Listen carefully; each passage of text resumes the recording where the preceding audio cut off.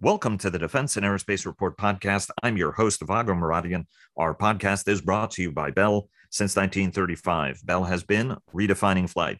Learn more about its pioneering spirit at bellflight.com. Joining us today is a friend of our program who's joined us many, many times before, Dr. Wes Naylor, a retired United States Navy captain who commanded the Naval Air Warfare Center's Training and Simulation Division, and as well as the 50-Pound Brain Advisory Company. He is now the new CEO of Helicon Chemical, an innovative company that was founded a decade ago by Dr. David Reed, who developed a potentially revolutionary new propellant and binder for guided weapons, including a new generation of hypersonic missiles. Wes, welcome back to the program, and it's great to have you aboard. Vago, pleasure to be with you as always, and looking forward to the conversation. And before we get started, our global coverage is sponsored by Leonardo DRS. Fortress Information Security sponsors our weekly cyber report, and Northrop Grumman supports our cyber coverage overall, and General Atomics Aeronautical Systems sponsors our coverage of strategy. Same here, indeed. Our producer, Chris Cervello, you guys are old friends. I should point out that aside from Chris being our producer, he's also the co-founder of the Provision Advisors PR firm who's worked with you. And, in every iteration, Wes, you've continued to be involved in absolutely fascinating stuff, whether it was some of the 50-pound brain stuff we were talking about, the cutting state of the art in training and simulation technology. You were working on the clear system in order to be able to, cleanse aircraft cabins of potential, biohazards, and that was at the height of the pandemic. And now, of course, this. So we wish you nothing but fair winds and a following seas on the new assignment. Talk to us a little bit about what it is you guys do, and what it is that you guys do is so unique, because you've not just developed, Dr. Reed, not just developed an entirely new propellant and binder technology, but you also can improve almost anybody else's propellant and binder technology. And I want to preface this by saying there are pretty strict limits about what it is you can say under the International Traffic in Arms regulation. But what is it you can tell us about what you guys do that's different and important at a time when the United States wants to improve its stocks of guided weapons across the board, from small munitions all the way up to big ones and hypersonic ones? Absolutely, Vago. And again, thanks for the question. It is a really interesting and challenging space. As we look across DOD and the administration and how we're hoping to interact with small, innovative companies and what they can bring to the table, there's always a lot of barriers that we run into. And as you well know, whether it was in the modeling and simulation, the advanced biosecurity or cybersecurity domains, our teams have been working around how can we find that advanced technology that is dual use, has a very valid or proven use in the commercial sector, and rapidly transition it into use by the DoD in ways that make it accessible to everyone, because I think that's one of the large challenges. I mean, certainly from the administration down through both the House and Senate Armed Services committees, there's this call out there that we have to bring innovation and small business to bear, but there's the challenges that we traditionally face of how do you get an idea that may be at a TRL 1 or 2 and transition that into a warfighter capability in short fashion, and that's a tall order. The thesis we came up with was if we could find more advanced technology at TRL level of, say, 5 or above, that already had a proven commercial use as well, we could set a stage through the use of OTAs, SBIRs at the phase 2 and beyond level to start bringing that in what I like to think of really as an open architecture type of format for non-traditional things. When you think of that, generally we think of software and open architecture, but what if we could bring in far UVC capabilities? What if we could bring in cybersecurity capabilities? What if we could bring in something that would dramatically improve the performance of solid rocket fuels and next generation technologies related to hypersonics? And we could do it in a way that it could insert into legacy and developmental programs at a very low level in the supply chain. And it didn't matter which OEM or which lead system integrator was doing it, or if the company that we have was doing it ourselves, we could make it available to program managers and defense planners in a more ubiquitous way. So that's kind of the thesis we're operating with off this. And so technologically, right? I mean, so the thesis is important, but technologically, what is it you guys are doing, both on the propellant side and on the binder side of it, right? I mean, the binder is what holds the whole thing together and makes the magic happen, right? In a controlled fashion, where you can even control thrust and a whole bunch of other things with that, of course, which is important certainly in a hypersonic application and any application. What is it you guys that are doing that's different, drawing off of commercial in order to develop what could be actually kind of a breakthrough approach on the defense side? Absolutely. So the core intellectual property that is built around, that our founder, David Reed, was one of the principal investigators on, is around a technology that's really a new form of chemistry, producing metallic polymer composites. And it allows you to bring very unique material characteristics to bear in a number of potential use cases. One of the most obvious that it came to bear in was in the energetics line. If we could take the ability to produce a new formulation that could become a part of, say, a legacy rocket fuel formulation, whether it was for commercial or military use, keep all the good material properties in those legacies, but through the introduction of this unique structure, improve the capacity and output in a significant way, that's a very major change. And the fact that we can do this at the core level and the easiest level of upgrading an existing and proven binder with our technology really means that it can go into a legacy formulation. So you could take an existing system that you want to improve the range or lift capacity, and by inserting this compound at a very low level in the developmental chain, directly improve the performance in a significant fashion that would cost hundreds of millions of dollars of non-recurring engineering if you were going to completely re-engineer a weapon system to come up with those gains in range or performance in some other way. So that's, at the highest level, what I can talk about is it's a new form of chemistry where we have specifically applied it to binders that works exceptionally well with all of the current solid rocket fuels that are within the inventories, and also works exceptionally well in solid rocket fuels for hypersonics. And obviously, aluminum perchlorate is one of those sort of staple fuels that we've used since World War II as sort of foundationally core to the solid rocket industry. You guys just won the Air Force Pitch Day. Congratulations on that, by the way, July 20 and 21. So most of us, when we were sweating at Farnborough, Wes, you were sweating at Eglin Air Force Base. At least you were in an air-conditioned setting, so that's good. Talk to us a little bit about the Pitch Day and what this Phase 2 award means for you guys.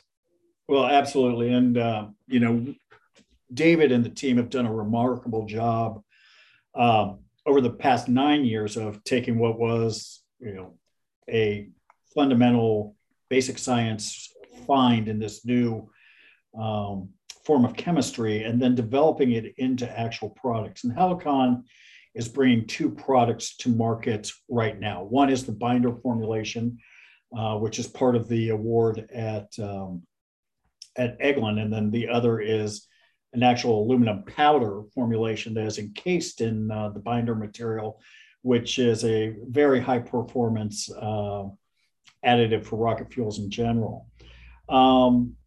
This was a great opportunity for us because we've done a lot of work with other DoD entities. We've worked and continue to work with the Navy and ONR, the Air Force AFRL, MDA, and a score of commercial partners. But that has allowed us in very specific use cases to mature the technology up to a TRL-6, which is, right at that break point where you can really say we can start figuring out how we can work this into programs of record, which is that leap from SBIR that becomes so tough. In order to do that, what we proposed was to take our binder and really prove it out up to a TRL6 level across the entire inventory of what is currently being used. So the idea is to qualify it so that any commercial manufacturer, commercial partner, or the Air Force itself, or any DoD component command could then specify this as a capability or a component that they want included in a planned upgrade or a new development.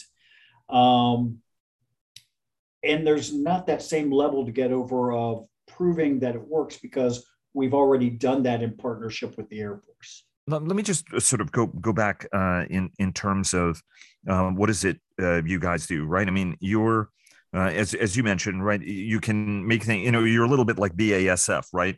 You can not to pull the company's legendary slogan, right? I mean, you make things better, right? So your the case is we can make it go faster, we can make it go farther, and we can do that at the fraction of the cost of starting from scratch.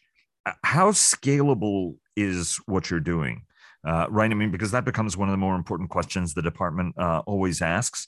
You're in a kind of a tough place because ultimately at some point the SBIR, the small contracts are not really enough to sustain you. You're looking to get to that bigger work. How scalable is what you're doing, and what's the time scale, both in working with the customer to get you guys certified, but then also to build up the capacity that you guys have to be able to furnish and to do this at scale, Wes? It's a great question, Vago, and it's at the heart of what we're doing, not only in this recent award, but across other work we've already been doing with the Navy and the Air Force, and also part of our dual track, both commercial and government track development. It is a crucial part of what we're doing across the next 12 months.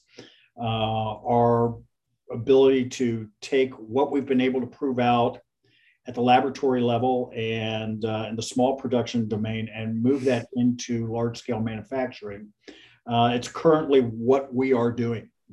Literally in the process of signing the contracts with our partners to be able to show that we can scale, because it is a vital part of becoming a part of the defense infrastructure. There are lots of great ideas up there, but in order to work at the levels we want to work at, there's a requirement to show that you can become a part of the national defense infrastructure at a scale where you can be a reliable supplier. So in addition to the great work, and we've had a lot of success with our federal partners, we are in the process right now of finalizing our first raise and bringing in some outside capital with people who see the vision and the maturity of our technology as it sits, and realize that the addressable market here, not only for this instantiation for solid rocket fuels and propellants inside the commercial and DoD, but the other uses of this chemistry, which are immense into the semiconductor industries and others, just to name one. They see the value of this. So we are bringing pretty much what DoD and the administration and the Hill have been asking for is, be a company that can find a dual use technology, tap into private sector capital and the government capital, and then use those to multiply the effect of each other to find that place in the national infrastructure for critical supply chain items like propellants. And you started by actually talking a little bit about semiconductors, and I'm interested in you being able to spin that out for our audience in the application for this in the semiconductor industry, right? Just like what propellants, whether for defensive missiles, short-range missiles, right, Javelin, or something that's much longer range, you guys have a role in that. What's the role in semiconductors? Because obviously there's the CHIPS Act, there's a lot of national focus on that. to develop this capability and give the United States a more sovereign capability. How do you guys play into the whole semiconductor piece of this equation? So the underlying chemistry that we were talking about, the metallic polymer composites, lend themselves to some extremely interesting use cases in heat management and in dielectric films. We are at the early TRL levels of that. And as we build out our technology roadmap across the next 18 months, we understand the critical functioning there as portrayed in the CHIPS Act. And we have gotten a tremendous amount of interest from potential partners as they see how this technology could be used to improve the performance of semiconductors significantly through heat management. And you just mentioned 18 months. One of my standard questions is, Wes, when you grow up in 5 years, what do you want to be and how do you get there? We heard recently from Lee Madden of Epirus, and the challenge of sort of growing and sort of getting to that next stage. Obviously, your investors want to get there as well. And I should have pointed out that Dr. Reed, your founder, is still with the company as the chief technology officer, as the CTO. What's the growth plan, and where do you hope to be in 5 years? And how do you get there? More importantly. Well, that's it kind of gets back to the how do you eat an elephant one chunk at a time, and that's what it is. Taking an idea from germination up and building that up to a very successful SBIR firm. David's done a tremendous job in that, and through that work, attracted the interest to say, okay, now can you take this from being a high functioning SBIR based concern and move into a production capability? Well, that requires more capital, it requires more team, it requires more capability. And that's what we're in the process of. Obviously, bringing aboard investment and our targets over the next 12 to 18 months, it was 18 months, was my target on this first one, was building out the corporate infrastructure and the manufacturing capability, improving that out so that we could be delivering in thousands of kilograms rather than tens of kilograms at a laboratory scale. Through things such as the Armament Directorate, when the interest has gone up exponentially. So there might be some acceleration in how we have to approach our growth. That's going to obviously drive us towards additional investment. And what I thought might be 18 months from now, probably 12 months from now, so that we can further build out production partners, that we can take this from lab to small manufacturer to coming up with a way that we can work with multiple partners in very large settings to produce and insert this. We're also seeing some very interesting things coming out through executive orders around Defense Production Act. Certainly one coming around critical infrastructure and items for hypersonics. We fit into that domain very well. The question is, do we continue to build out so that we are producing the entire propellant in partnership with someone, or are we just providing the binder for that? There could very easily be said that there's an argument or DPA in the outreach for small businesses to grow that out, that might be a very interesting and viable path for us with the right partners. Not only for the hypersonic fuel, but just for energetics in particular. Those are parts of critical infrastructures for both defense and commercial use inside the United States. And given the right conditions, the ability to provide additional outlets in partnership with the folks we've already been working at, that could make for a very attractive path for us over the next 5 years. Wes, fair winds following seas. We wish you all the best of luck and look forward to staying in touch with you as you go through the process. Again, congratulations and wishing you all the very best. Vago, thanks so much. Always a pleasure. And hope you guys are having a great summer up there, and look forward to seeing you guys soon. Indeed, whether in Florida or anywhere else.